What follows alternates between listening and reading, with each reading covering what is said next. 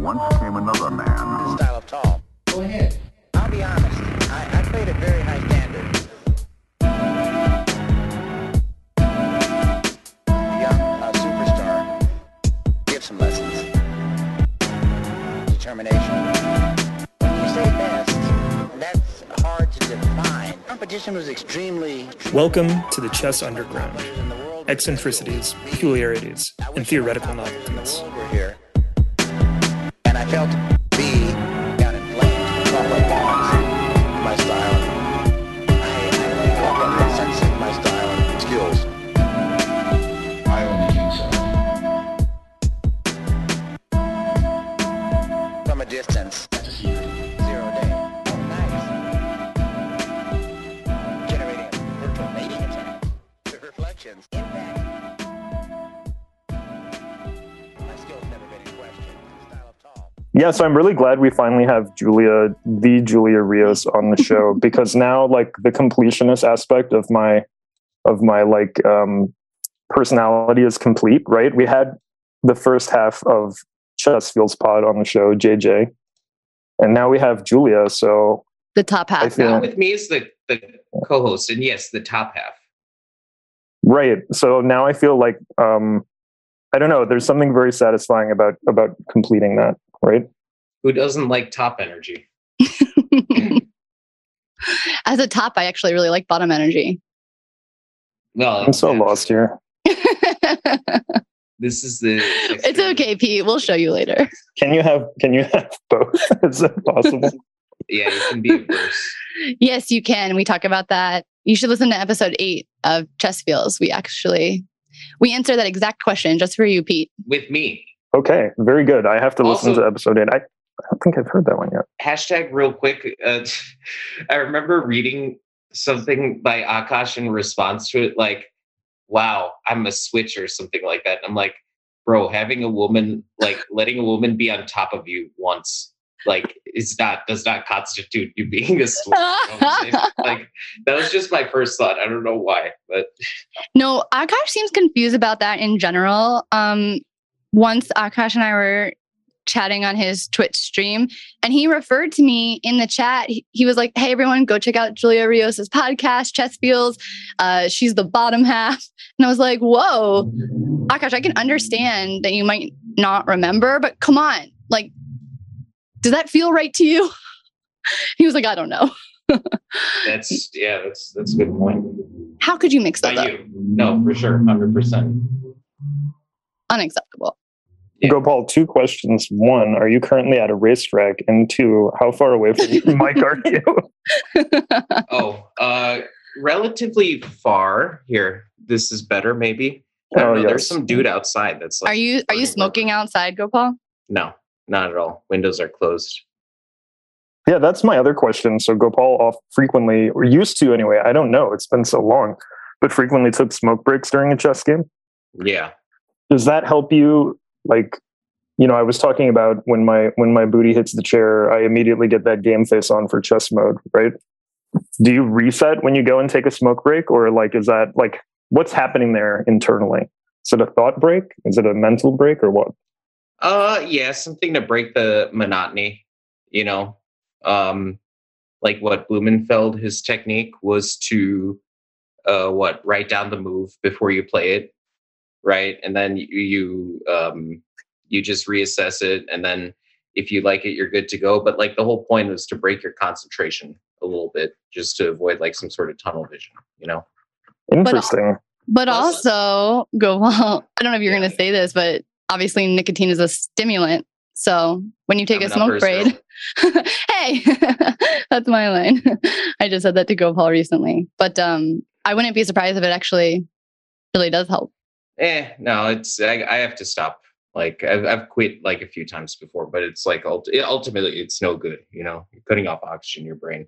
But I will say this, as somebody, Pete, like you'll totally like vibe with this. I want to spend as little time at the chess tournament as possible.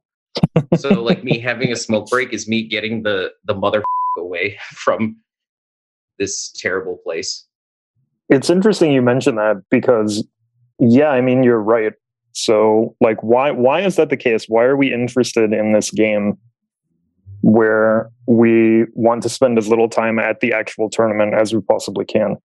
What's the draw or the appeal there? Like, I want to do this hobby and get really good at it and spend like hours and hours of my life practicing and improving. And have very obnoxious opinions on. And have very obnoxious opinions about this hobby. Right. Yes. And share them with the world.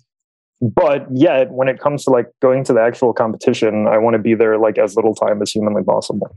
What's that about? Can I call you Dr. Julia? Are you Dr. Julia now? It's an interesting question. I did defend my PhD dissertation in June this year. But technically, since I am a clinical PhD student, they don't actually award us our doctorate until we finish our clinical residency or our internship. So that's what I'm doing this year. I'm doing clinical work full time. So even though I've already completed everything I need for the PhD, I won't actually have it in my hands until May 2023. So no doctorate. So this is kind of like the equivalent of like a candidate master title or something? No, 'cause that's not. No, Yeah. no, that's a trick question, Julia. Not a title. It's not a title. But I could put it in my Twitter bio, and who would double check me? Wait, would you put CM Julia Rios or Dr. Julia Rios in your Twitter bio? Oh God. Good question. I'd probably put Dr. Julia Rios, comma PhD, comma GM. Very nice. Or Gopal Menon. For a while, I had CEO of Chessfeels in my bio to see if anyone, including JJ, would notice, and no one said anything to me. So I realized you can actually just write anything in there. I think that goes for like all of Twitter, though, right? You can just write anything in there. All of the internet, maybe, actually. It's okay. I'll play doctor later. But anyway, let us go back to this chess tournament subject. Yeah, we need to know. So what is that? What is that about? Why do we show up for, dedicate a lot of time and energy to this this event? It's an event, right? We choose to attend the event. It's not compulsory. And yet we want to be like actually physically there, or at least for me and obviously Gopal, we want to be there as little as humanly possible.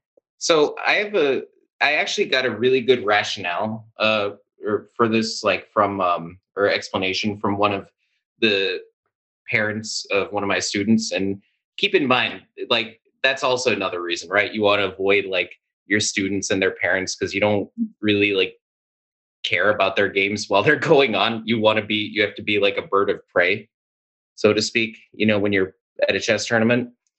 But I also think, no, that's a very good point. I also think that like there's an element where there's really nothing you can do to like help them in the middle of an event too.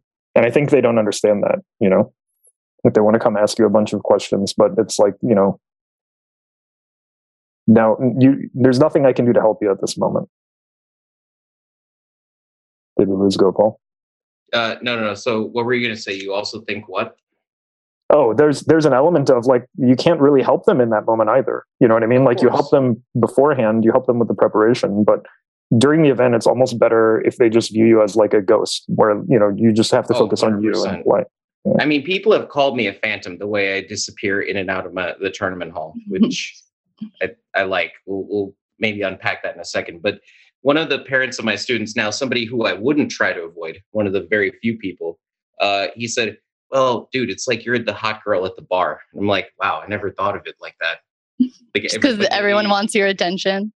Right. Or yeah, because you're one of the higher rated players, right? Everybody wants to talk to you or like, some like, I don't know, low rated players trying to tell me about their game.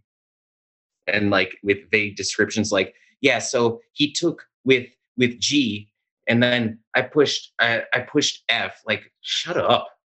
Who cares? We're gonna have to edit like every sentence Gopal. Gopal, is that what you think hot girls are thinking at the bar when literally any person comes up and tries to talk to them? Yes. The hot girl is thinking, I don't care whether you took with a G or E. Well, most men in my experience don't actually know where the G pawn is, so I got you. That actually makes a ton of sense. I know where the G pawn is, and I would also say it's the best pawn to use as your secret queen. I get silence because nobody knows what the heck I'm talking about. I'm thinking like there's that game Capped Pawn. That's like when they used to give odds in chess games. You had to like deliver mate with that piece or whatever. Oh, interesting. Yeah, Secret Queen is just one of the pawns at the start is secretly a queen. And you don't have to tell your opponent. And you just like write it down on a piece of paper so you can prove you're not just like changing it on the fly. Pete, are you ever going to tell me what 24 game chess is or? Oh, so yeah. So every month, Gopal and I, we have a segment like kind of at the end where we match up like two hypothetical figures they could be real or fake, like fictional or real people in a 24 game chess match. And we discuss who we think would win. And this month, Gopal has a suggestion that it was from one of his students that it's I really from liked. Kevin Skull. From Kevin? From Kevin Skull. Fisticuffs. Edit that part out. Oh, okay. Fisticuffs. From Dr. Skull. Because Julia knows. Oh, gotcha. Okay. I actually like the suggestion. I think it would be fun, particularly because it gives both Gopal and I a chance to rant about The Big Lebowski, which... Oh, yeah. Have you seen this? So, yeah. What did he say? The Big Lebowski versus whom? It was the dude from Big Lebowski versus Ricky Bobby. That is kind of funny. Right? Like, I think that would be a fun matchup. The Big Lebowski? What, Gopal? Have you seen this movie? The Big Lebowski? Yes, of course. What do you think about it? I've seen both these movies, believe it or not. What do you think about The Big Lebowski? Oh, just as a movie? I mean, I really liked it when I was 20. Exactly. Exactly. I haven't thought about it in 5 years, but... Exactly. And the dude abides? Is that like one of the Big Lebowski movies? Fucking Jesus Christ. Yeah, that's one of the things. Gopal, you're making our editing job so difficult. Sorry, I'm just so influenced by the Chessfeels podcast right now. I understand. It's tough to get out of that vibe, right? We have one of the two chess feelers on with us. Having a bad day, we should have a saying like you could snap into a Stouffer's. I'll be extra wholesome, Pete, to cancel out Gopal's riffraff. Okay. Wholesome, starting now. Let's go. Okay. Not sure how that works, but okay. Sounds good, Gopal. It's like sitting your butt at the chessboard, Pete. You just shift into you become extra wholesome the moment you sit down. At my therapy desk, yeah. Actually, I would say nothing is more wholesome than the idea of snapping into a Stouffer's, right? Is that what Gopal said? Stouffer's? It's very like family, Mm-hmm. Family, whatever the word right, is. like just hearing the name Stouffer's, you picture like polo shirts like near an oven on Thanksgiving or something. I picture how great America is. Totally. We're so free. Some like red and orange leaf wreath over that warm, loving nuclear family, definitely. Yeah. Something that definitely has not been co-opted by any untoward websites, for sure. Ever. And how cis and straight like we all are,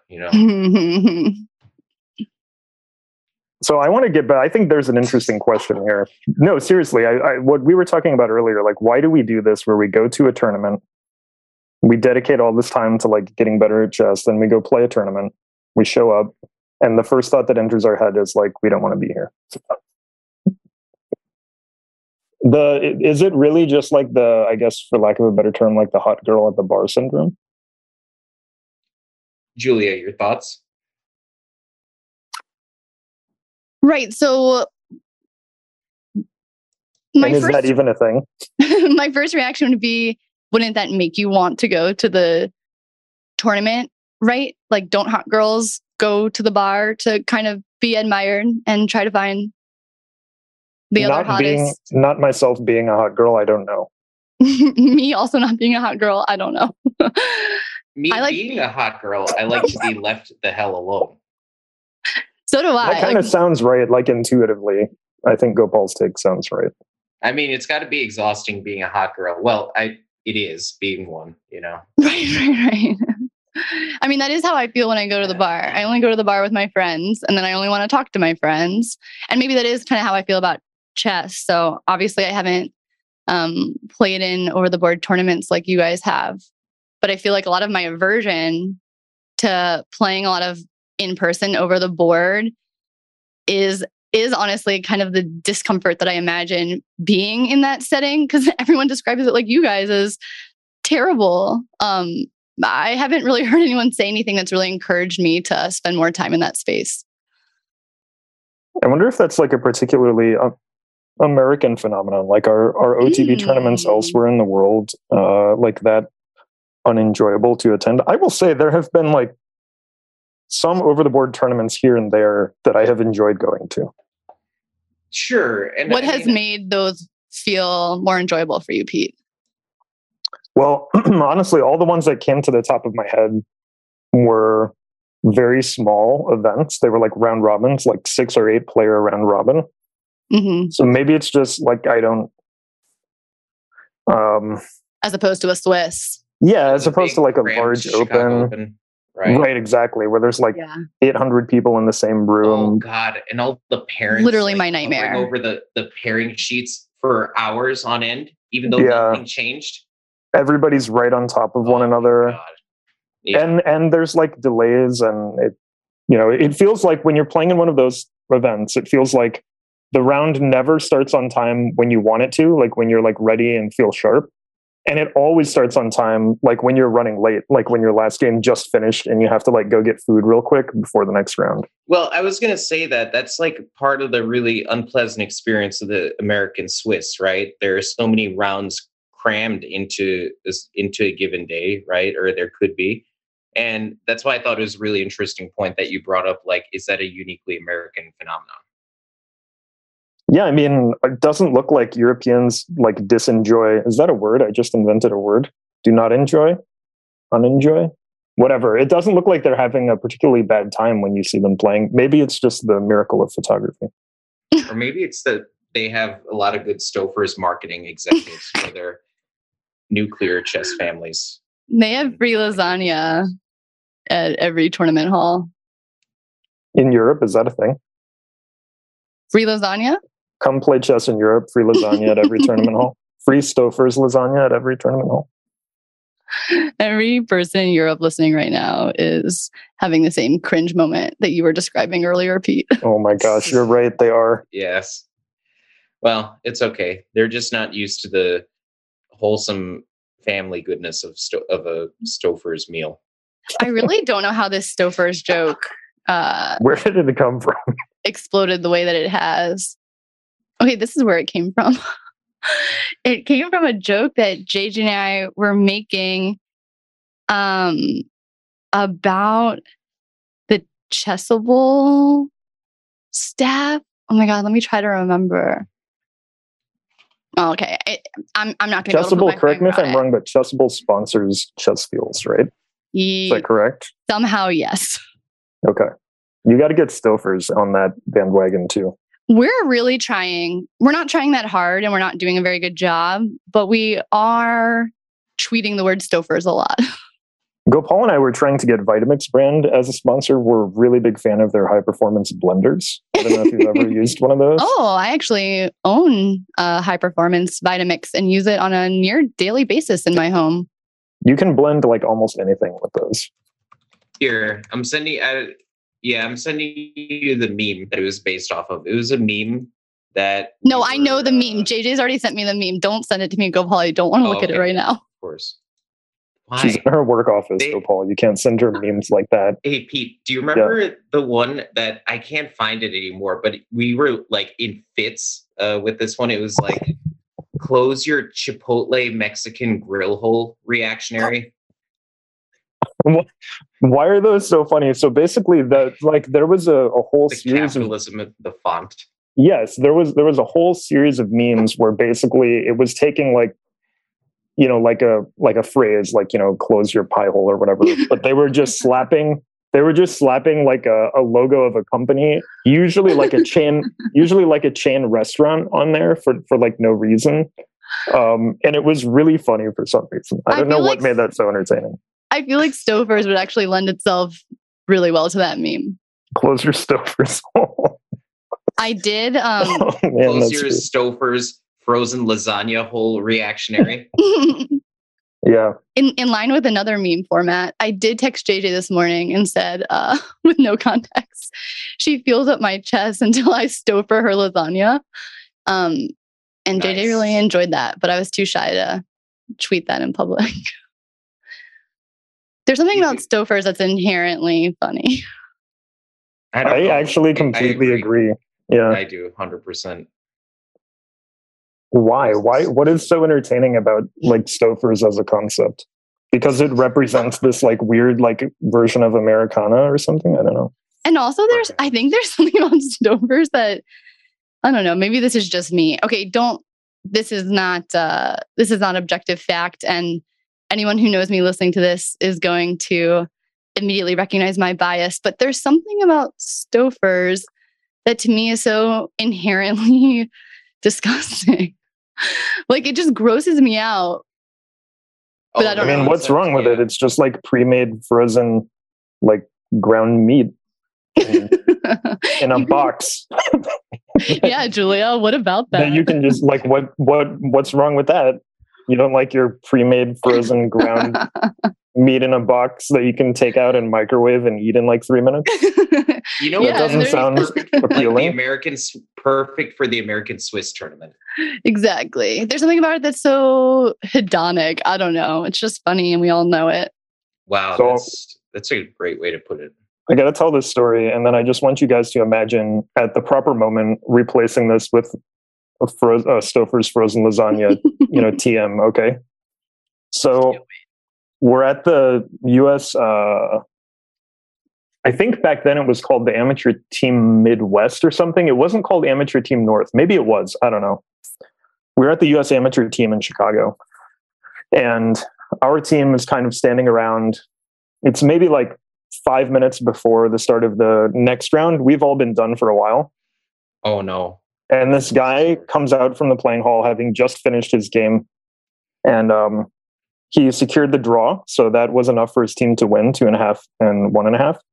And he's like really like excited and nervous. I don't know how to describe it other than just like, you know, that feeling you get almost like you're on like a high or something, right? After you win a game or you've done what you were trying to achieve. You're kind of jittery and you've got the shakes or whatever. And so he comes out and his whole team is there. They're kind of like slapping him on the back and saying, "Hey, great job holding the draw," whatever. And one of his teammates, and first of all, he's got his like shirt tucked in.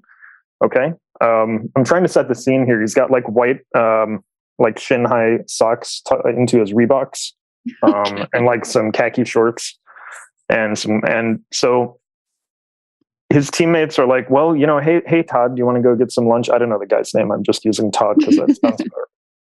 Should we go get some lunch before the next game?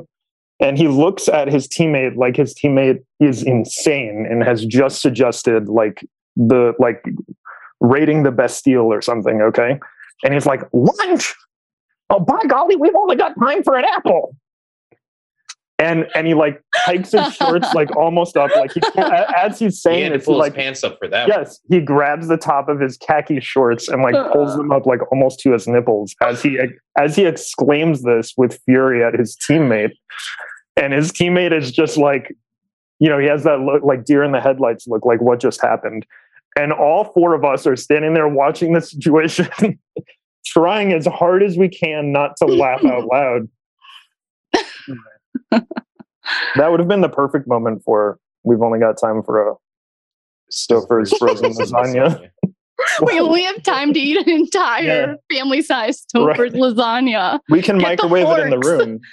The room has a microwave, guys. We can just go up there and microwave it and get back down here for the next round. So actually, in a future year, our team name for the Midwest Amateur Team or North Amateur Team, whatever they changed it to, our team name in a future year was "We Only Have Time for an Apple." That's so funny. Yeah. And then nobody got it except us, and that's all that mattered. That's the best kind of joke. Oh, you guys will like this team name.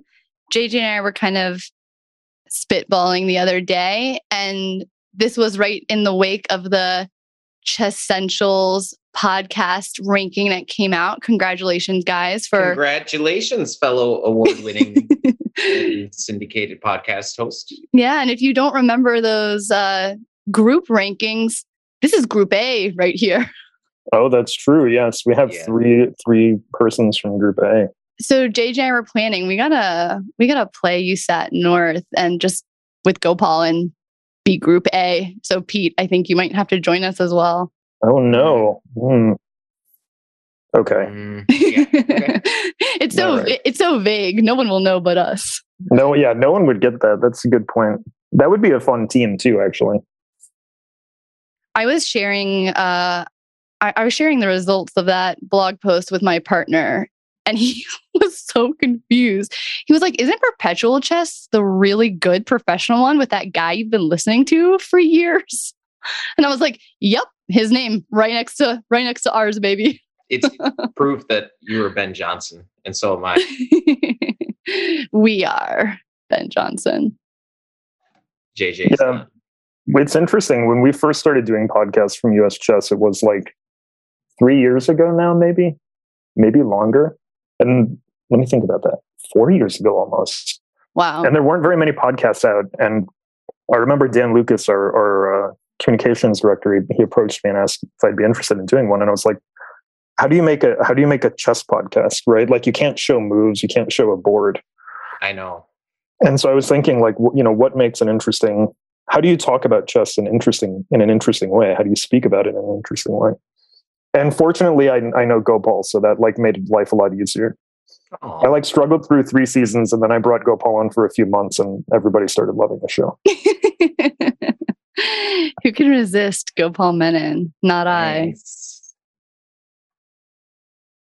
So Gopal, yes. We were supposed to give you a therapy session today. How are you feeling? Do you feel therapized? Yeah, just a heads up, like if I feel a little, like I'm shutting down, you had your Stouffers and it's settling in. Well, no, I've developed some sort of trust issues due to a few non-sexual incidents that occurred when I was a child. So let's just, in case I shut down, like I start making the Windows shutdown noise, just, take that with a grain of salt. I know, Gopal, you've already admitted to me and JJ on our podcast that your 2 modes of response are shutting down or shutting down again, but in red.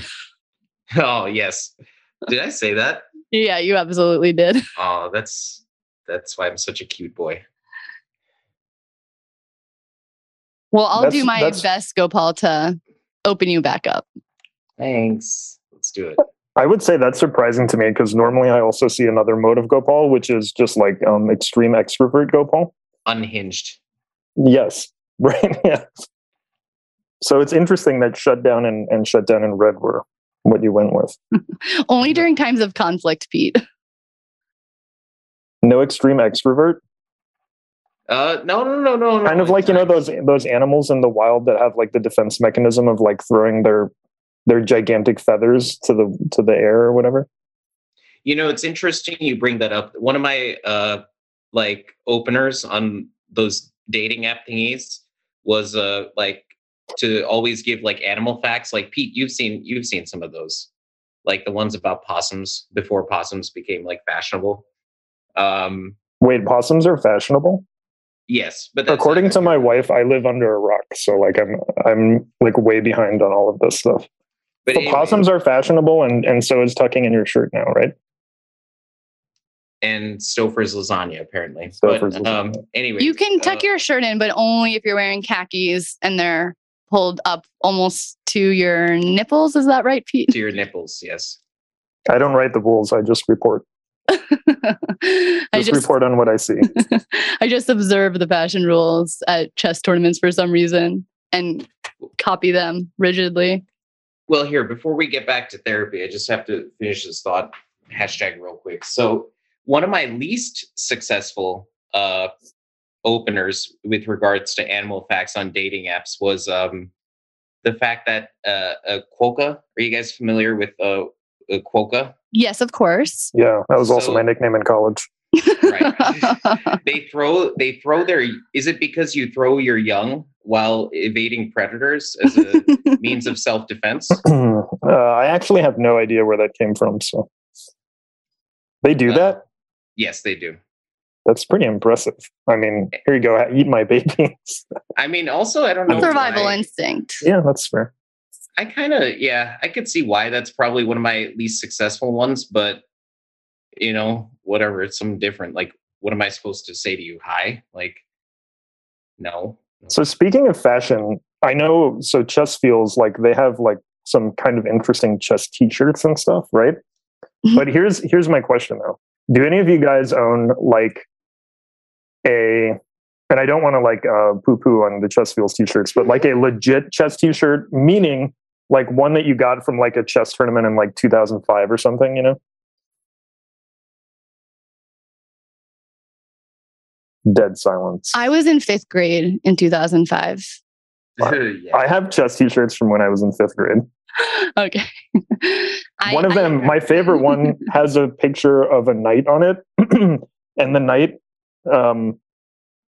at various places on the knight, is a different, very bright color. So, like, it starts off as, like, bright red. And by the time you get to the bottom, it's like neon green, and it goes through all the different phases, like yellow, orange, whatever, and blue and all those other colors. And it says wild horses on it. It's probably one of my favorite t-shirts ever. That's amazing. And I think it's from the like Central Illinois grade school championship, like 1997 or whatever. That's amazing, Pete. I feel like I would have also held on to that type of apparel, but I didn't start playing chess until I was a little bit older than 11. So you missed out on all of the really cool, like, chess t-shirts. I did. But along those same lines, the oldest t-shirt that I own and still wear regularly, it's in my normal rotation, is from 1st grade when my dad took me to a Spice Girls concert and bought me the t-shirts that are adult sizes. So he got me, like, the smallest one, but it still went down past my knees and I just loved it. And now it fits me great. So wow, that is actually super impressive. I thought I had, like, some very old pieces of clothing in my closet. I was like, okay, I'm gonna win this one hands down. But I don't have anything. I have some from, like, high school, which for me was like 20 years ago, that I still wear. See, that's impressive. See, my philosophy, like, these days, my wardrobe is basically like I wear all black, especially on days that I'm going to a chess tournament or a pool tournament. But Pete and we devised this strategy because we want to dress as if we're attending a funeral for our opponents. Okay. But also, like, when I have a black shirt on, just as, like, my old roommate would say, it's almost like I have a shirt on, leave me alone.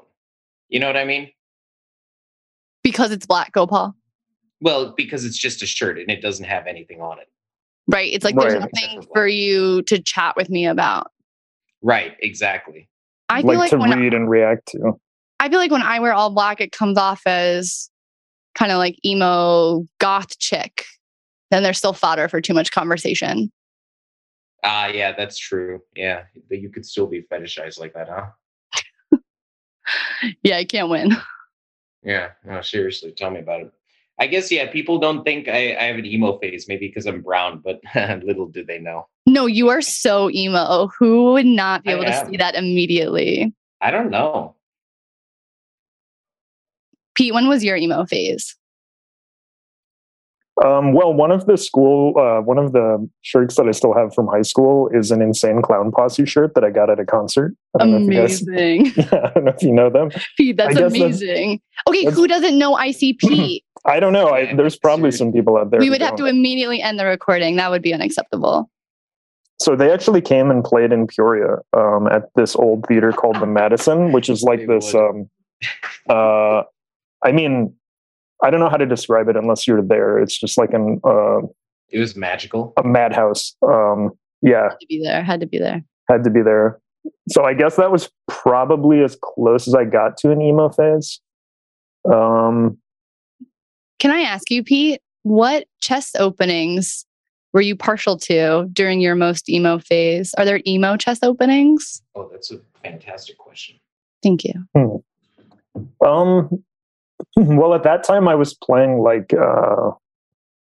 I was still playing King Pawn at that time. So I you would were a play. close Sicilian player, huh? No, I was an open Sicilian player. So I would play directly into the open Sicilian with white.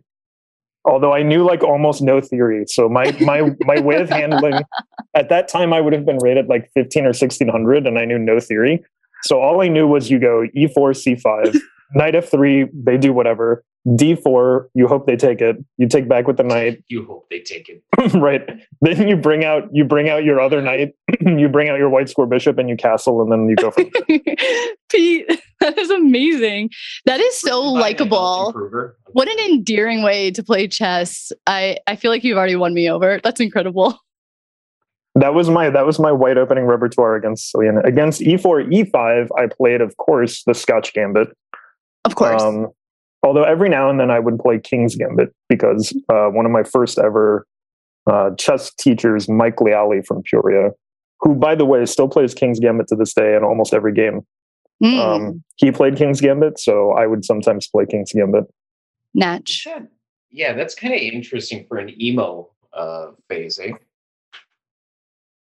I mean, like I said, that's as close as I got to an emo phase. I think it fits that flavor of emo, ICP. Yeah. Something that's a little more, I don't know. I think about it. Male. I think about it at that time, like grunge music was really big. So like Nirvana, Pearl Jam, like Soundgarden, like that. Those groups, if you like go back and listen to the music, they're a lot more emo than they like purported to be at the time. Oh, for sure. Like they wanted to be like these rockers, but they were actually like pretty emo. So maybe that was my emo phase. But my openings were the same then anyway. My openings basically didn't change until my freshman year of college. So I played E4 and just like make it up after E4. So you move the pawn to E4 and then you just make it up after that. Amazing. I played that until I was 18. And then when I was 18, I went to college and I started learning like real openings. Okay, I'm stealing that from you, Pete. From now on, when people ask me what opening I play, I'm going to say verbatim E4, and then I just make it up. I mean, honestly, that's what I did. I didn't really study any theory. I knew like and with black, that's not true. With black, I played the Slav. And I don't know why. I just like found it randomly in like the MCO like second edition from like 1988 or whatever. And I was like, oh, this opening looks like it has a cool name against the queen pawn. I'll play the Slav. But with like semi-Slav with E6, DC4, or Gopal, this is way too advanced for me. He just told you he knew no theory, Gopal. Here's how the Slav went for me. What you do on move 4? Yeah, how did it go for you, Pete? Here's how the Slav went for me. D4, D5, C4, C6, knight C3, knight F6. Look and see what they do. And then if it looks like you can do it, I just move my light square bishop out somewhere. Like, oh, no. Right, exactly. That was the level of my opening knowledge back in 1998. So if you play Queen C2, you're kind of screwed there, eh? Well, I mean, then if they do Queen C2, then I might do like G6 or something, Go Palm, be nice. I know. And my black opening actually was probably the opening that I knew the best was the dragon. So I played the dragon. Pete, I was about to say that. I wish I'd beat you to it. When you said Slav, I was literally going to say, Pete, I thought you were going to say the dragon because the dragon to me feels like the black counterpart of King's Gambit. They have the same flavor to me. Yeah, and my whole goal whenever I played the dragon was just to sacrifice something on C3 or B2. It's like every move that I would make, every move that I would make in the opening, you would see like, okay, that move is trying to line up a sacrifice on C3 or B2. Like if you go back and look at the games. Have you guys, so like, I find that really interesting because the dragon was definitely my emo defensive choice when I was in high school and arguably maybe at my peak emo youth.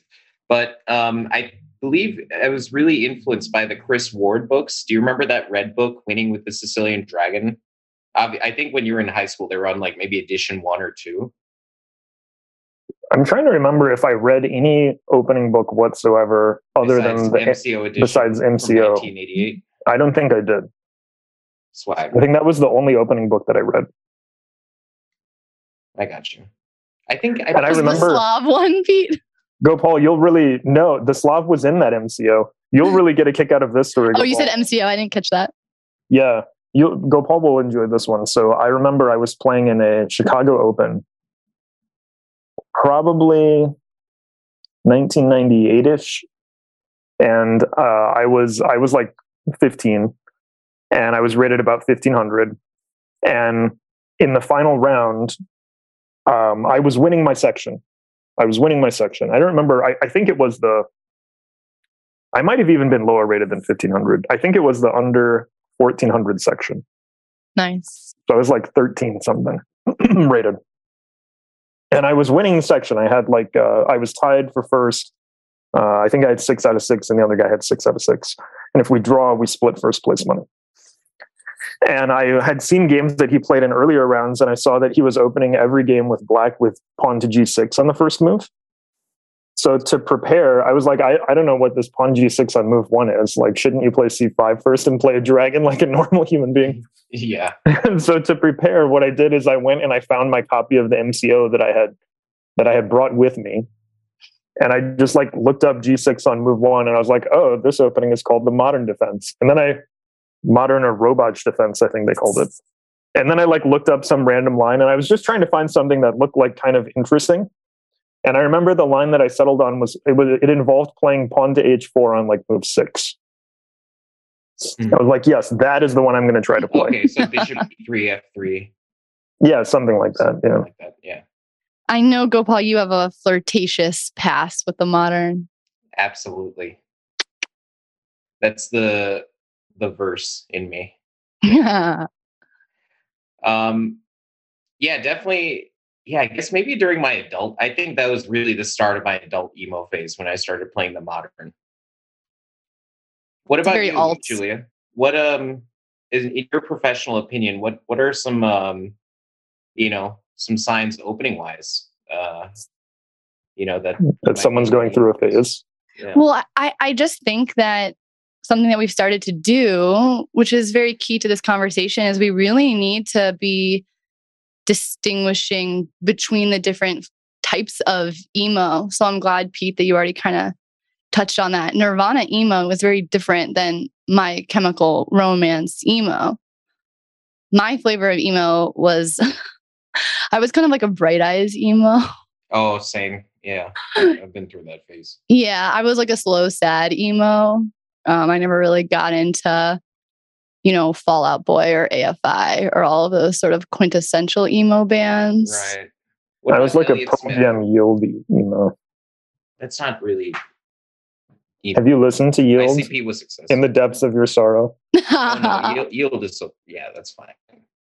I just hate Pearl Jam. What about Elliott Smith? Oh yeah, for sure, for sure. Elliott Smith, for sure. Big Elliott Smith fan. Same. Those were the days. So yeah, what openings kind of fit into to me, that is really kind of a slower, sadder, truly kind of depressive emo. It feels different, right, than Dragon or King's Gambit. I'm not totally sure.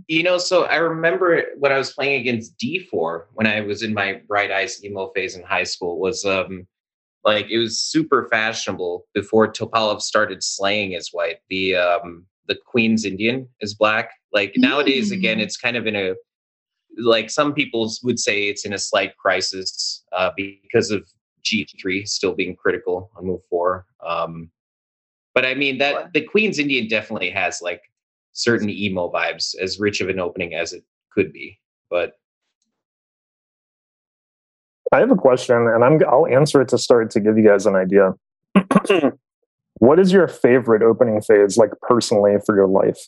It's we all go through phases where we experiment or we play different things, or maybe our favorite opening phase is where we played our main repertoire and we're extremely successful with it, right? Mm-hmm. Mine, definitely, hands down, the most fun I ever had in the opening was when I achieved the original Life Master title. So, at that point, you get a floor. You get a floor of 2,200. When you get the original Life Master title, you have to play 300 games over 2,200 rating, and then you're floored at 2,200. Well, I was like rated 2208 when I got my 300th game. So like, I didn't care. Like, no matter what I do, no matter what happens, the worst that can happen to me is I'll lose 8 rating points. Like, whoop-de-doo, right? So I just figured at that juncture, I was like, I'm going to play whatever the heck I want because like, who cares? And what I did is I started copying the repertoire of this guy named Wayne Zimmerly. So Wayne is a longtime friend. He's from the Peoria area. And he basically doesn't really like care at all about openings. He kind of invents his own openings. A good example of the Waynish would be playing the Polish. So b4 on move 1, pawn b4. And then if they attack the pawn in any way, so like if they play e5 to attack the pawn, or if they play a5 to attack the pawn, or whatever they do, knight c6 to attack the pawn, you just push it again to b5. So that's the Waynish opening. So step 1 is to maintain the Polish pawn. Right. Maintain the Polish pawn at all costs. At all costs. I love it. And then if you play b4, so let's say you play b4, e5, b5, and then they attack it with like c6 or something, then you guard it with a4 or c4.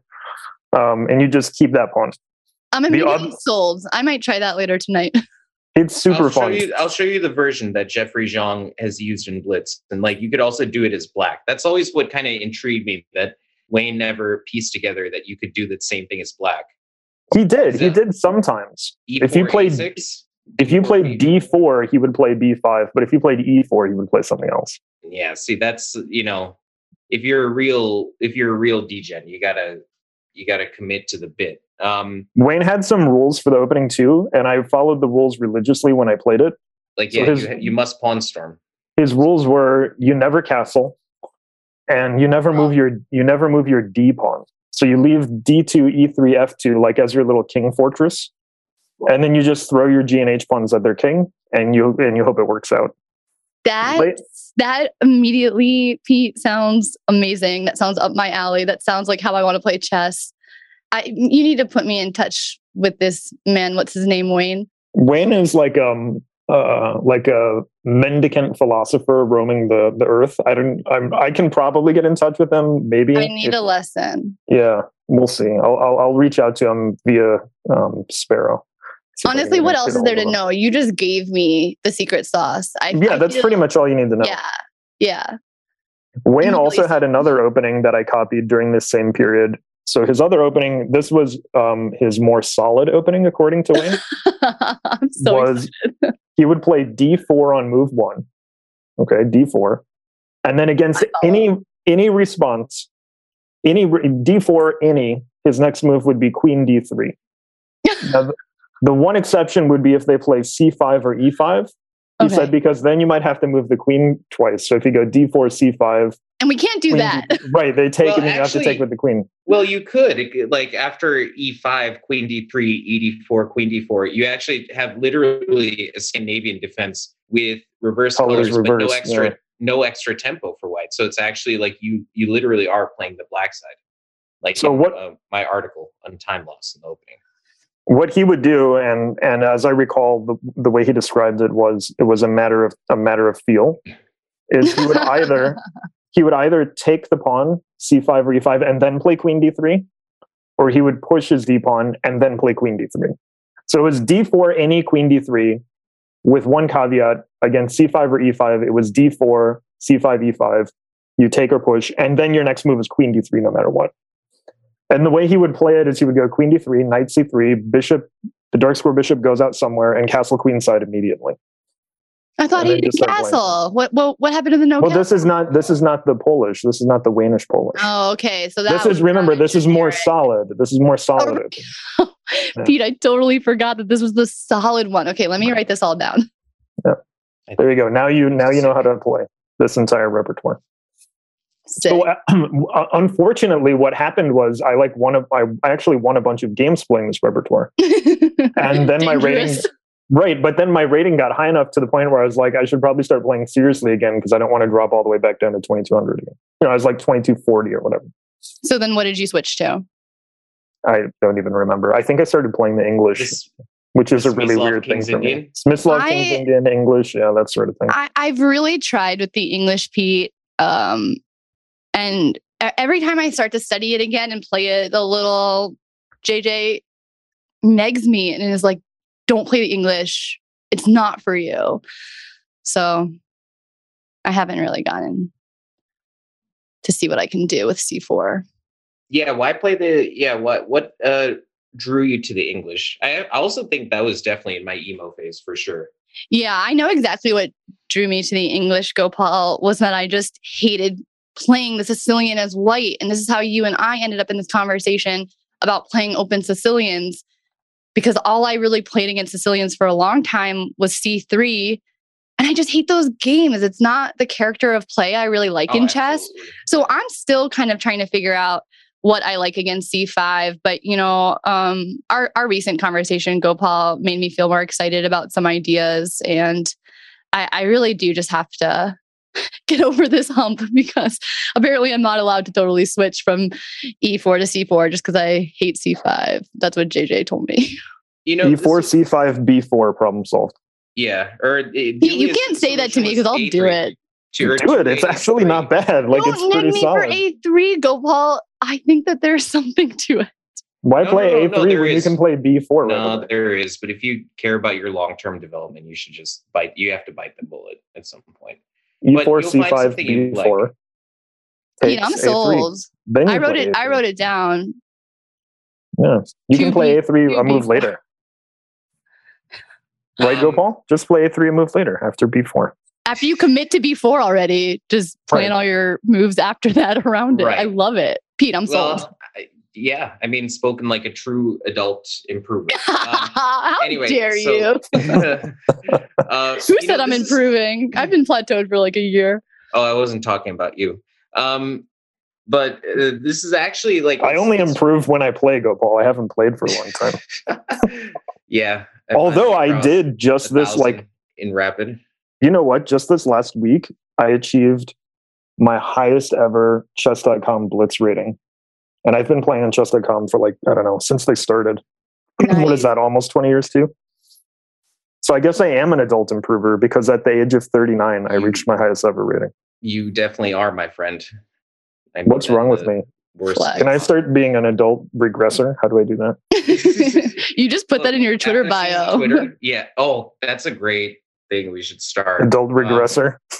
But, it's really funny. Like, there are a couple of things I want to touch on. So, like, Julia, what you were saying about your results with the white pieces, like, I had a period in 2013 where with black, I had a performance over the course of the year of like 2,600 with black, but with white, it was really bad. It was almost like, it was like 2,250, like barely 2,300. Mm-hmm. And I was trying to square that up. And, Grandmaster Dmitry Gurevich, he said something like, it's very easy to get in trouble with white, because if you want to be ambitious, like it's like trying to, do too much with your serve in tennis. Yeah, I like that. And Kamsky, by the way he got involved with the London system was he basically, again, had like disastrous results as white for like some of the reasons we're talking about. And so his dad asked him, well, maybe since you can't play the white pieces at all, think about certain positions that you like with black. So he played the Lasker defense to the ready. So like knight f3, d5, g3, like this type of ready, but with c6, bishop f5. So essentially reverse London. Right. He played that very well. And so he decided to develop that as white. That's definitely one thing. Nice. So then what should I do, Gopal? You should bite the bullet and play the open Sicilian. I will. I swear I will. It's the next on my list to conquer. It really is. What do you currently play, Julie? Against the Sicilian? Yeah. Mm-hmm. Yeah, it's a good question. I am currently trying to play more opens. JJ had sent me some stuff on 2A3 that Gopal's making fun of me for, but I kind of like it. No, I probably showed him the idea. Yeah, that's probably true. And before that, Pete, I was mostly playing, I liked C3, but I kind of played a delayed Alapin. So I would put my knight on F3 first, kind of see how black played it, and then play C3. Even though you still play C3 anyway. Yeah. No matter I know. Well, the reason that I started playing that, I don't know if I want to say this, but I'll say it. I started playing that because that is something that Daniel Naroditsky plays a lot. And I grew up on Danya's Twitch stream. So, But usually like knight f3, e6, c3, right? Or would he do it knight f3, d6 as well? Yeah, I don't know. It kind of depends. I mean, it's nice that you can wait and see what Black plays and see how you respond. So, yeah, but I mean, sometimes, yeah. Because like these days, it was like when I was in high school, like a young whippersnapper, like knight f3, knight c6, c3 was rather popular. Okay. And it's getting popular now as people are seeking alternatives to going into the Sveshnikov, for example. And then yeah, knight f3, e6, c3, super topical again. Yeah. But yeah, those were always the two cases where you'd see people like kind of like make their exception for a c3. Yeah, JJ tried to sell me on the Sveshnikov as well. And we had some funny games. And I really did try to give it a go, but those structures feel so non-intuitive to me. It's too rigid, I think. Yeah, I had a really hard time. I never felt like that really gelled with my style. I had a lot of trouble with it. I recommend to people often to develop like some sort of opening philosophy, like that's more concept based and not based necessarily on lines. I feel like married to something. But I feel like Gopal, I've just within the last couple of months even have finally started really doing that and kind of figuring out, okay, here's how to articulate what I kind of like and what really is my style. Right, exactly. Like, I think, for instance, we might be kindred spirits in the sense that, like, I always prefer to have a very flexible pawn structure. So, like, naturally, I've preferred those small centers like e6, d6, like in the Skivanian, the Taimanov, the Khan, or, maybe it's because love the Khan. I'm averse or power bottom. We're hedgehog girls. Yes. Totally. And it's just weird things that I don't even know why I gravitate towards it. It's just kind of realizing that when I get these positions, I feel happy. And in other positions, I feel more lost. But I realize I really like kingside pushes and I just love to push my F pawn. There's these things that for some reason call out to me. So I need to just develop a play style that lets me do that appropriately and not inappropriately. It's interesting because like one thing that I think about is like the more that I've improved, the more I recognize how it's important to recognize where you're comfortable in a game. Like what sort of things you're present in a game that you're comfortable with and that you feel like I understand this and I can play it well. Mm-hmm. But it's equally important like not to play only to your style or too much to your style. Like you have to have a degree of like amorphousness to your game. You have to be able to. Sometimes the position calls for playing a structure you're not comfortable with, or sometimes a position calls for things that you may not feel are your wheelhouse per se. Can't fight the position. Of course. You have to do what it wants. Exactly. And I think a lot of players, like adult regressors, a lot of adult regressors get into this mode where they're too concerned with like style or something like that instead of just, what does the position call for? Right. They have some sort of like weird false narrative too connected with that. Right. Like, I'm an aggressive player. I don't play boring. Well, you often find like, okay, so are you... Depends on the position. Like, you might have to. Car every single game. Like, you might have to. That's not all that chess is, right? And one of my favorite... Oh, sorry. Go ahead, Pete. No, you go. I was just going to say, it's also interesting to see what people sort of consider to be aggressive. Because I feel like in the online space, it's always trying to find a sharp tactic or making these exchanges. And we've talked about this on our podcast as well. And it's really interesting when you look at grandmaster games and different players who have considered themselves to be really aggressive. It actually can be this really slow positional grind that just kind of chokes out the other player and takes away all of their space or all of their options. So it doesn't feel kind of emotionally aggressive in that way that the tactics feel, but it's actually like very aggressive. Position. Yeah, absolutely. Yeah, so to me, it almost reflects sort of like an immaturity in a play style to hear to hear people say, oh, I'm really aggressive. I love exchanges and this and that. And it's like, what are you doing? This is just bad chess. What do you mean? Like players below 2000 with bad takes? Like I've never heard of that. No, this was just hypothetically, Gopal, like if someone were to do that. Right. Exactly, I haven't seen it either. Yeah. Me neither. So that's interesting because, is it some sort of human need to like categorize yourself or like fit into some descriptor, right? Because why do we do that? On the surface, you would think, okay, here's a board game. Like we need to understand, how to play the board game and the truth behind it. We need to understand how to approach it when different things appear, right? Different configurations. If you think about it from like a purely like mathematical, like almost sterile perspective, you would just think like, okay, because of the nature of this board game, there are different configurations that could occur where I would have to play in different ways or like manners. But no, those are boring. Yeah. So why do we have this need to categorize them or to like add descriptors to them? That seems a little strange to me, doesn't it? I think it's largely because, okay, a lot of people are going to do that because, they don't see the intricacies, nor can they appreciate it, right? Like these types of quote unquote boring positions do have their own very placid beauty. And like, to outplay someone from nothing is really just, it's kind of a beautiful thing. But also to like, could it be something to like protect one's ego? Like kind of like what we were just saying, but also as a means of dunking on their opponent. Like, oh, my opponent just, did that. Like they bored me to death, or like, oh, I hate playing them. They're so dang boring, Yeah, Gopal, I can see that. I also just feel like it's kind of human nature, right? We all sort of do this in life in general outside of chess. Like we're all kind of asking the question, who am I? And in a way, it might actually... And why are we like this? Why are we like this, right? So in general, we like categories, we like labels, we like things that appeal to our sense of self. So I think just in terms of, generally... human nature, it does kind of make sense to me, I think.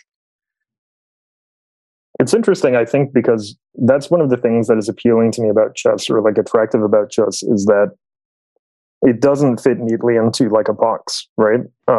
In a lot of ways, like there are lots of different positions or manners of playing or styles, however you want to call it. But also, there's the famous quote, chess is both fight and sport and competition and science and art and all this other stuff, right? Like as a concept, even, moving beyond the gameplay and the game itself, like as a concept, it doesn't fit neatly into one box. And that's one of the things that I find most appealing about chess. So I'm always fascinated when people like try to fit parts of it into different boxes, because to me, that kind of goes against the grain a bit in terms of what is appealing about it. Even though the intention is maybe to try to like understand it by categorizing it, which I think is like a very classic mistake with less experienced players, like, this over classification, you know what I mean? Yeah, Gopal, it's funny that you say that, because the podcast episode that we just released today, we talk about that exact concept, the way that these categories or these heuristics are really helpful when you're first learning how to play chess. And they can be helpful even when you become better or even an expert at chess. But you can't get really good until you start to be able to just look at the board in front of you and contextualize when those heuristics are actually helpful. So it really is kind of finding that balance of how much do I want to categorize versus how much nuance do I need to look at a position and say, okay, this is actually an exception to a rule that I've learned, or there's some difference in the position that makes that pattern recognition that I have applicable or not applicable. And I think a lot of people don't quite get there. I'll say this, like when I was, even when I was like 2000, just like when I was younger, I was always in search of like a perfect system for playing chess. Like there was a crazy book I've maybe mentioned on a few podcasts called Best Move or something like that by Alexander Sashin. It's like an algorithm. It really like crackpot stuff, to try to find the best move. And it's like all this like mathematical formulas, and he doesn't even really explain where he's coming up with some of this from. But the examples are interesting. And like, I mean, the best one that I've seen was Dorfman's means of assessing a position, discussed in The Critical Moment and the Method in Chess. He is assessing a position based on like king position, material correlations. So that's not material balance, but like, who, like, let's say pair of bishops versus two knights or something like that. Who has a better position after the exchange of queens, and I mean some other stuff. But these things are not like what it took me a long time to realize is that these things are not the final word or anything like that, but they're just kind of tools to guide you, to assist you when you're lost. And like, especially because like there's more talks of systems in the pool world, because everybody wants like a perfect aiming system. But when the pressure is high, you don't need an aiming system. You need a delivery system. So, when the pressure is high, these systems are good tools. Just sometimes, like, a lot of stuff out there is not really that good. But to me, it almost provides you a starting point, right? So if we even think about, like as an academic in scientific research, it's more of like a hypothesis. Like, hey, here's an idea that might work. You still have to test it, like calculate a little bit, see if it works. You can't really use them blindly. You're going to run into a lot of trouble. Mm-hmm. Yeah, 100% to blindly apply them, especially in your line of work. Oh my God. Yeah. Laughs uncomfortably. Truly. It's interesting. So I have been very, very, very slowly working on a chess book, and one of the things that I did to kind of help frame it is I rewrote the introduction like several times, and each time I felt like I got like a little clearer picture of what I was trying to go for. And the word that kept coming up was synthesis. And the idea is like how how do you put these things together? How do you synthesize your knowledge and experience into like actually being able to play this very complex game, right? And part of that, I think, you guys kind of hit it on the head, is you have to be able to test. You have to get that feedback. You have to be able to like do and receive feedback on it. It's very hard to just like in a vacuum improve, right? You have to actually have a feedback loop or whatever they call it. Yeah. And sometimes I feel like that's why, especially for people who are closer to the beginner stage of chess, gravitate so much towards opening prep and studying openings, because you almost don't have to do that really deep critical thinking and the trial and error and the test and read test. It feels more concrete, right? You can learn the lines in your Lee chess study or on Chessable, and you don't have to really dig too deep. Right. It's the most tangible form of chess improvement, because that's something you can like use today. And yeah, like you said, you don't have to do any critical thinking. That's interesting, because students are always super confused why I don't want to work on openings with them. It's like, there's so much more important things to know right now.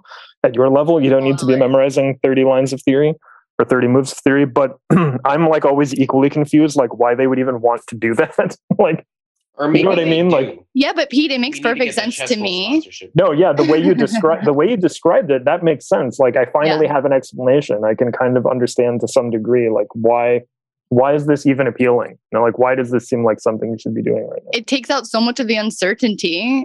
It makes people feel big brain, right? I can memorize 30 lines of theory. I can memorize 20 moves out in this variation. I mean, who cares that I'll never see this variation and it's not actually helpful? But when I click through my Chessable, feels good, right? So they're getting that little dopamine hit, if nothing else. Right. Like that's another thing I think about is, in sports, let's say like you learn a new move, right? You can go test that out in the very next game. You know what I mean? Yeah. Like an example that comes to mind is like a soccer way of the step over or the Cruyff or whatever it's called. But But in chess, like you might learn 20 moves of theory and you might not have a chance to use that for like 8 tournaments, because nobody's cooperating and playing into it. So it's like a weird way of learning these techniques and applying them. And also you might just show up and the dude plays like Queen D3 on move 2. I know, that's what you should be doing with your students, Pete. I was thinking, just teach them the Wayne method and say, until you get a grasp on that, we're not learning any theory. Don't do that. Okay, fine. Yeah, but then they run into something like D4, B6, Queen D3, Bishop A6, and then Oh, and then they're like control. And then they like have E4. they have like some kind of weird like meltdown. I don't know. My queen is under attack. Pete, just so you know, I do have to leave. I have a patient at 4:30. Unacceptable. Their patient will be fine. All right, let's start the final part. Or yeah, sure. Julie, do you have time to do a 24-game chess match with us between the dude and Ricky Bobby? Let's do it. Okay. All right. So this is a segment we've done every month for the past few months. We basically just have 2 hypothetical players as if these players could learn and play chess, which in some cases, for example, we had Michael Scott as one of the participants. It wasn't entirely clear that he would be successful learning the game and playing a match, or at least finishing the match. Right. So today's matchup was suggested by one of Gopal's students. So Gopal, you want to drop us in here? Yeah. So Dr. Skull. Great name. Dr. Kevin Skull. Yes, absolutely. He suggested to us a 24-game match between what is it? Also the enemy of the podcast, by the way. He has his own podcast, Chess Improvement Journeys. But anyway, so the matchup was the dude from The Big Lebowski versus Ricky Bobby from Talladega Nights. So Julia, gut instinct, take it away. Who wins? 24-game match. The dude. Oh, no hesitation. The dude. Ugh. Okay. You have no concerns over the dude. Maybe, I don't know, being a little lazy, not necessarily like preparing a whole bunch. I have a lot of concerns. Like missing the round because he shows up over an hour late. You're not worried about that? No, I'm very, very worried about that. But you're taking him anyway. Why? Yeah, for sure. All these concerns that you're bringing up, Pete, about how the dude might kind of underperform and not be trying hard enough. I think it's clear that Ricky Bobby will be trying way too hard and going too fast. He will burn out. It will be a self-sabotage. Okay, interesting. So the deficits that the dude may possess might cost him a round or 2 here or there. But because of the format, the 24-game format, yes, we think long-term he will manage to do just enough to overcome his deficits and show up just enough times to let Ricky Bobby sort of burn himself out, hang himself, let's say. I think in general, it kind of just reflects a chess philosophy that I have, which is really do less. I think trying to do too much on the board when you're new to the sport, if you will, is a recipe for disaster. Ricky Bobby is going to be trying to play Queen H5, and we're going to run into trouble.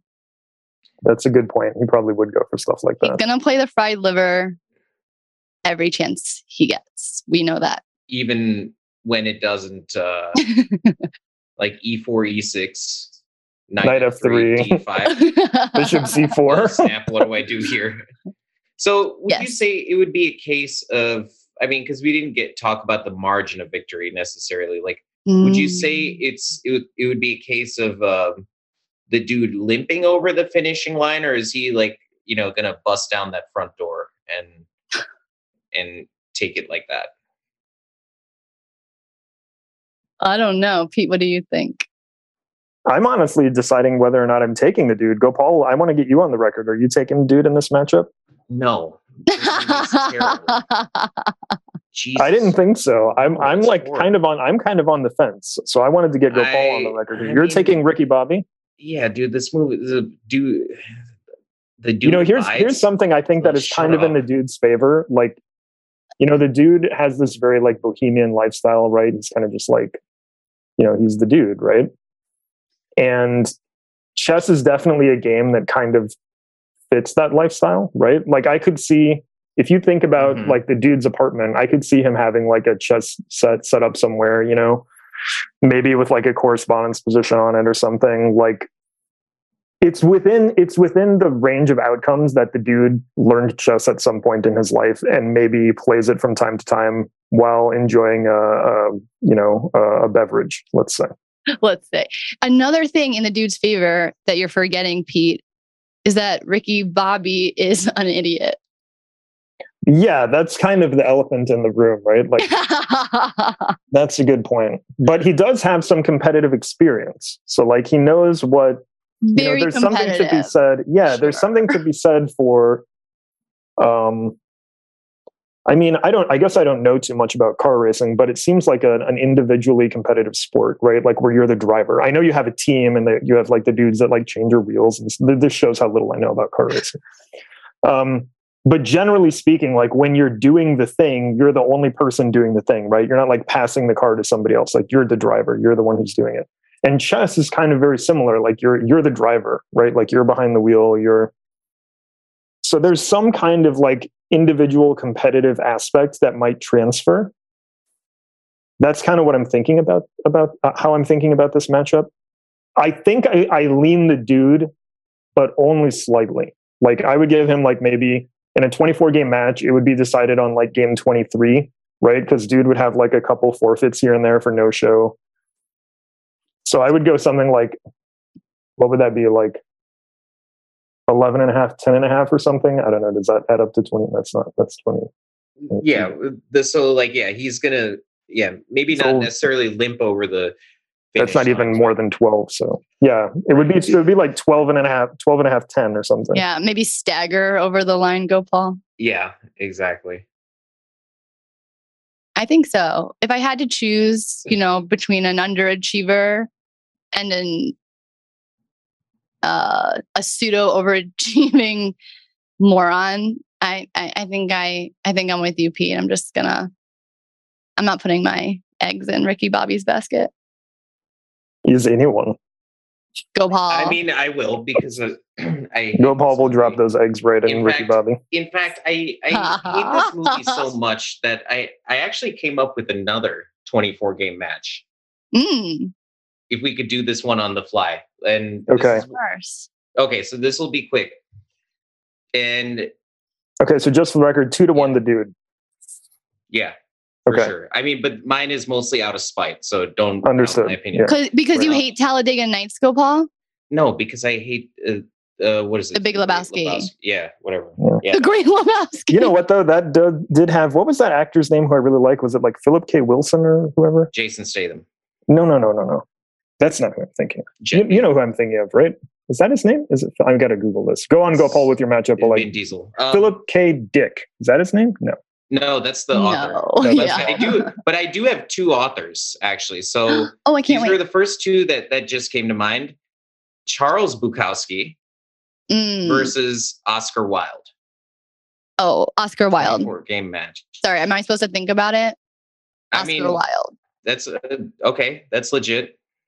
I don't know what I'm supposed to think. To me, this feels like, okay, Bukowski is like the guy who thinks he would be really good at chess, right? Because he has the aesthetic and he's the beatnik and he has the bohemian style and he's all brooding and smokes his cigarettes. And yeah, I would be so intellectual. I would be good at chess.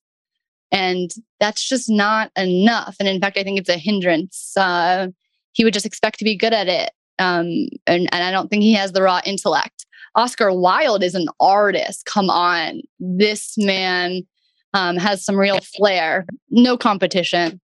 That's true. But I mean, we have to think about this in terms of the opening theory. Like I'm looking at the timeline of his life, right? 1854 to 1900.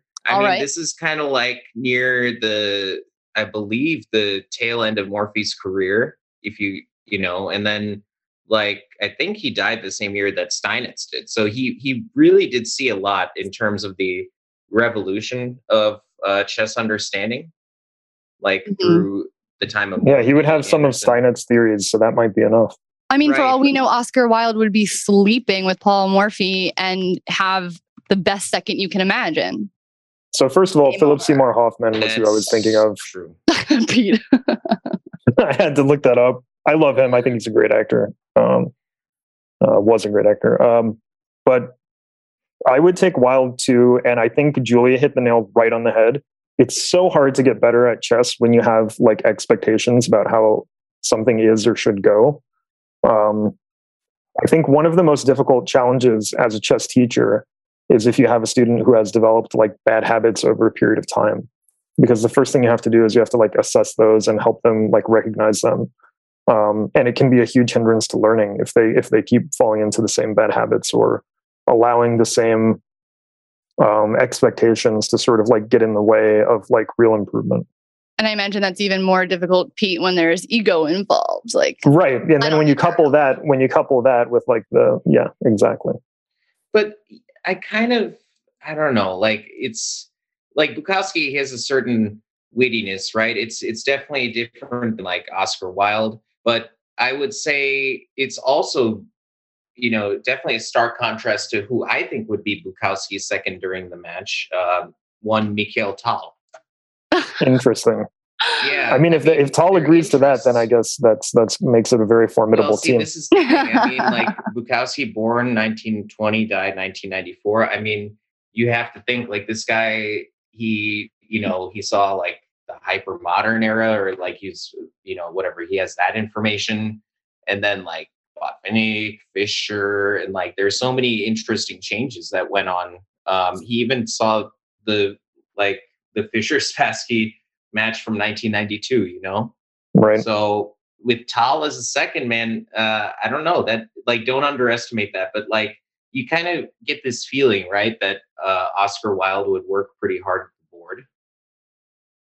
What are the odds that this match devolves into some kind of like physical altercation at some point? It depends. Are they going through a sober phase, or? I mean, I don't think we can know, right? So that's sort of part of the equation. And if we had to predict, the answer for both of them is probably no. So I actually think the odds of a physical altercation are relatively high. Right. Tempers flaring. So maybe the result of this is like some kind of like adjourned 24 game match due to it could be like the sequel to Illusion Defense. They both need to get bailed out to finish the match. Exactly. Okay. Are we going on record with an official pick, or are we just going with that? I always go with unclear. my gut. Yeah. So you guys seem like pretty heavy on Wilde. I mean, I kind of want to agree, but with Tal as Bukowski's second, like I am going to say Bukowski just because of that. Again, it's not even anything. What makes objective. you think that Tal would ever agree to be this degenerate second? I mean, their interests, their mutual interests, right? Like, what was that famous Tal quote? Like, I drink, I smoke, I chase women, but postal chess is one vice that I don't have, or something like that. I feel like that's something that you could easily hear from Henry Charles Bukowski. I could see that. That's like the only reason why I think, in fact, I just like, see his ego getting in the way. Oh yeah. Okay, so it sounds like sure. Julia for sure is coming down on the Wild side, right? Big time. Take a walk on the Wild side. Gopal, where are you at? I'm gonna take a walk on the bumpy side if I'm referring to Bukowski due to the warts that he had on his face throughout his life. So yeah, I'm gonna go with him for the reasons stated earlier. So this is a really difficult one for me because I actually 100% agree with Julia's analysis for the reasons already stated. However, I think back to a previous matchup we had on the show, Julia, where we did the Terminator up against John Wick. Oh, and one of the things, that was a fun one. One of the things that we kind of allowed into play there was the Terminator's sort of futuristic knowledge and access to machines and computers. Okay. And so even though I think both of our hearts were with Wick, I think we ultimately decided he would have the edge because of that advantage. And Gopal's right, it's pretty hard to ignore basically a century's worth of like chess advancement and improvement that Bukowski would have access to. But we also have to remember that he would have to utilize that technology and be motivated and disciplined and really put in the hours to utilize it. This was someone who is drinking very heavily. I'm not convinced. I mean, with Michael Tal, like, you know, I'm sure he can probably snap him out of a bender or like show him at least how to do it properly. It's tough. I mean, I like I said, I completely agree with Julia's analysis. But I think one of the themes that I think is sort of flowing through these matchups when we discuss them is like the power or the advantage that having access to newer information presents. Sure. So that's what makes this a really difficult one for me. I mean, how focused would he have to be to actually make this a realistic, tangible edge in a match? That's a very good point. That's a good question. I think I slightly lean Bukowski just because of that, but it's very close for me. All right. It's too bad we'll never know. We'll never know. I know. I really think you guys would be embarrassed when my wild side. You know what we need? Do you ever see the show Futurama? You ever see that show? Yeah. You know how they had like all the heads preserved in the glass with like the name? Oh man. That's what we need. We need that case of 24 game. Yeah, match. We do need that. We need that technology. We would also need the time travel technology to get the heads, but minor detail. That's small minor inconveniences. And of course, once we have all this great technology, there is no better use for it than going back in time to answer these questions. Grabbing these random people throughout history and forcing them to play chess against each other, whether they like it or not. Well, Julia, this has been a lot of fun. Thanks for coming and talking with us. I'm so glad we answered all of these very important questions, like what to do with your Stouffer's lasagna. Yeah, thanks for having me. This was the best. You guys are the coolest. So, for Gopal, Menon, and Julia Rios, this is your host, Pete Karagianis, on the Chess Underground. Julia, this has been awesome. Thank you. Yeah. Bye, guys. Love you. Bye. Thank you for listening to the Chess Underground, a U.S. chess podcast. Please check out our entire suite of podcasts, which release every Tuesday, and include Ladies' Night with Jen Shahad, as well as Chess Life cover stories and One Move at a Time with Dan Lucas. U.S. Chess would like to thank Jason Andre at 7 Season Films Photography and Media for our podcast production and editing. If you are starting your own podcast, visit www.7seasonfilms.com for consulting, production, and editing. Until next time, signing off, Pete Karagianis.